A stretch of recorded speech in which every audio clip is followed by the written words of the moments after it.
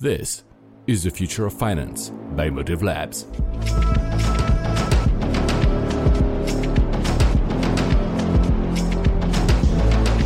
Hello, welcome to the Future of Finance, the Motive Labs podcast where we live and breathe the next generation of financial technology.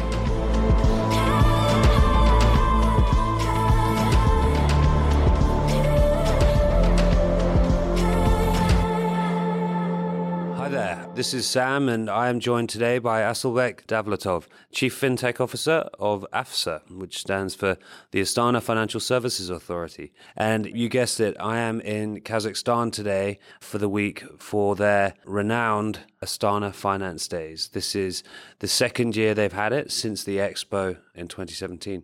It's great to be here. And first off, thank you for having me. I was picked up by a very kind person this morning, taken to a beautiful hotel. The airport was bigger, cleaner, more efficient than Heathrow. I have been blown away by the efficiency so far of this city, Nur-Sultan. It's my first time in the city and I'm very excited about all the things that we have going on for the next 2 days with our great partner, AIFC. But perhaps we can start this podcast with you telling us a little bit about yourself and your career so far. Sure. So I'm a lawyer and I started my journey at the Economic Court of Almaty. And then I decided to continue this journey and joined Parliament and then National Bank of Kazakhstan, working on policymaking division to regulate the financial services in Kazakhstan. And then this new project, we created Astana International Financial Center, where I joined as a head of regulation and licensing division, and then moved to a fintech office as chief fintech officer, responsible for innovations and operations of Sandbox. Wow, that's quite a story already. So you went from being a lawyer in Almaty, which is another city in Kazakhstan, to working in Parliament, then for the National Bank of Kazakhstan, and then part of the founding group, I guess, of the AIFC. And perhaps you can tell our listeners what we're trying to get from the Astana Finance Days conference here in Kazakhstan. Astana Finance Days, we are hosting this event for the second time this year. The first one was last year in July when we had a grand opening, official opening of Astana International Financial Center. And we decided to continue this event for the following years. And this time we are covering several fields as fintech, capital markets, law, and many more. And I guess the forum will have quite some takeaways for everyone who is interested in recent trends in financial industry and AFC development. And in your role as Chief FinTech Officer of AFSA, you're responsible for all the regulatory policies that are facilitating the adoption of new innovations within the financial services industry here in Kazakhstan. That also includes the deployment of the AIFC FinTech Regulatory Sandbox. So it's not a small feat, it's a very important job. And particularly given the progress that we made in the UK with the FCA around our regulatory sandbox, I know how important this stuff is, and I know how dial moving it can be for the industry. Ours is, I think, a good example of a successful sandbox and something that's really helped the industry. Can you tell us a little bit more about the initiatives you have implemented to drive innovation? So we made several initiatives to foster innovations in the region. And in dealing with fintech, it's important to keep the regulation up with the pace of innovation. For these purposes, the AFSA established the first regulatory sandbox in the region to accommodate the growing fintech industry and facilitate their deployment to the market. But even the sandbox must be fine-tuned over the time with respect to industry needs, so that in March 2019, we have adopted the new fintech rules, which enhanced the existing framework and introduced a new regime for foreign licensed firms.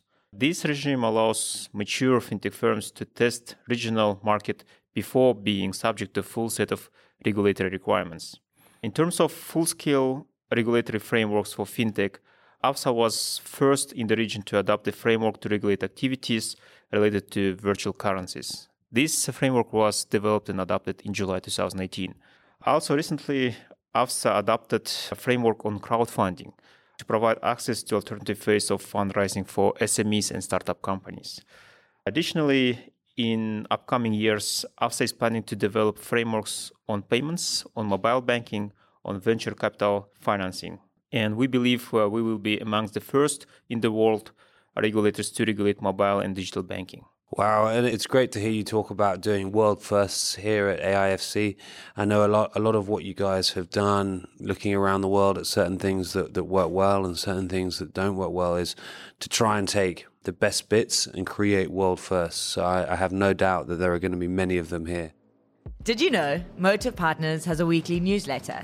It's called Brain Food. It comes out every Sunday morning and it's packed with all the things you need to know about financial services and technology. You can subscribe at motivepartners.com.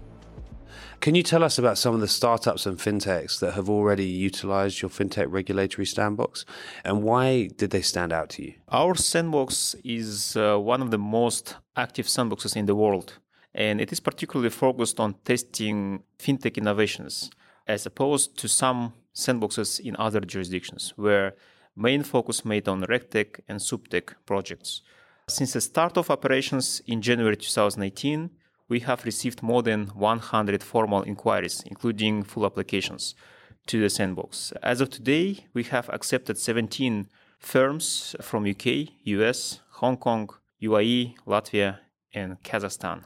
All these firms are offering financial services such as digital banking, crowdfunding, and cryptocurrency-related activities. Our sandbox can be viewed as a gateway for the fintech businesses to the untapped markets of the region. If the firm can meet the requirements eligibility criteria and can demonstrate adequate customer protection mechanisms in place, they are welcome to test their business models in the controlled environment created by AFSA. That's great. So just to recap that for our listeners, 17 fintech firms so far from all around the world have come to test their technology in your regulatory sandbox here and test the feasibility for them to be deployed here in Kazakhstan. Is there any specific way that these firms can get in touch? If we have listeners who are listening in now from all around the world, and I'm sure there are many who want to get in touch, what's the best way for them to do that? They can visit our website, which is afsa.kz. On our website, we placed all the necessary information for the fintech companies, and we have registry of the companies who are with us, who are testing their business models, and we have applications. And also recently, we made a video for the companies who wants to make innovations and test their innovations in the sandbox. That's very useful. Thank you. So perhaps we can talk a little bit about the landscape. In your view, what are some of the key shifts and trends that are disrupting financial services? And what are you seeing particularly in Central Asia? First of all, enabling factor for disruption is clearly the emergence of new technologies, such as blockchain, artificial intelligence, and machine learning, which allow more efficient and secure methods of providing financial services. Second, I think more decisive factor is the new business models generated from utilizing these new technologies. Today, we can already observe disruption in the mobile banking, payments industry with cross-border money services, which is provided by companies such as Revolut, and the Method mobile payment solutions, which is provided by companies like WeChat Pay. And there are also shifts in the securities and investments industry with the proliferation of ICO and stablecoins. In the coming years, we might see significant disruption in the real estate industry due to promising projects utilizing smart contracts and real estate tokenizations. That's great to hear. I think one of the benefits Kazakhstan has, and you guys have shown this by moving your financial center from Almaty to Astana, or Nur-Sultan now, is that you don't have as much legacy infrastructure. So it should be much, much quicker to adopt some of these new technologies and make sure that you see positive use cases. If you think about distributed ledger technologies, it's taken a long time to get past the fact that people thought it was all about Bitcoin and actually think about the application of smart contracts in day-to-day life. We're now starting to see that much, much more frequently. But I think you guys can shorten that almost adoption cycle in Kazakhstan thanks to not having so much legacy. How do you think, and I say this because we've had the great privilege of getting to know you guys, but how do you think firms and governments around the world can play a role in AIFC's future? AIFC creates a lot of opportunities for economic growth and development of the whole region, not only Kazakhstan. However, without the support of the firms and governments of the region, these opportunities may not be realized, and the true potential of the AIFC may remain unexplored. Being a first common law jurisdiction in the post-Soviet space, AIFC itself can be viewed as a sandbox for the regional governments and foreign firms. FC's flexibility allows it to pioneer innovative projects, which can be later adopted by the regional governments, attracting even more firms to the region. EFC itself is a platform where businesses and government agencies to exploit synergies for mutual benefit. Okay, thank you. And final question. It's something I'm going to ask all of our podcast interviewees over the next couple of days. People out there don't know as much about Kazakhstan as I think they should. So, for example, it is the world's largest landlocked country and it borders Russia and China. That's a great opportunity for any nation, I think. Can you tell our listeners something that they didn't know about Kazakhstan? Yes. So not many people know that Kazakhstan has one of the most diverse populations in the world, which is home to more than 130 ethnic groups.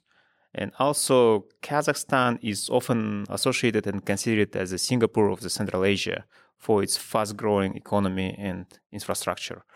It's the first country to introduce the common law framework based on principles and precedents of England and Wales. And I believe this would be interest of listeners. You named a few of the facts that people didn't know. You may have listed off a few that some of our other podcast interviewees will say, but they're very important ones. And it's part of the reason why we're backing you guys to be the Central Asian financial center of choice forever. And I think, as you just put it then, the Singapore of Central Asia is a perfect analogy. Asylbek, thank you. It's always a great pleasure to see you. And thank you for sharing your thoughts with our listeners. Thank you for having me today. Thank you for your time and insights. And thank you very much for tuning in. I'm Sam. See you next time.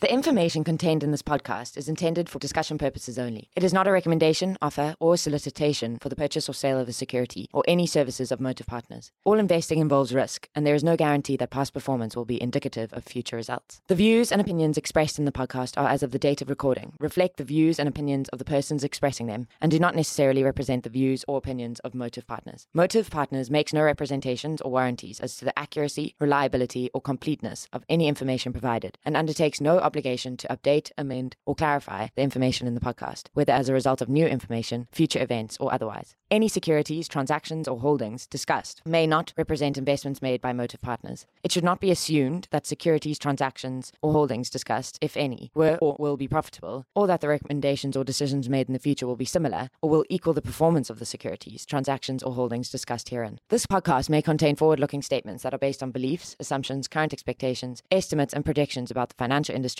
the economy, Motive Partners, or Motive Partners investments. Nothing in the podcast should be construed or relied upon as investment, legal, accounting, tax, or other professional advice, or in connection with any offer or sale of securities.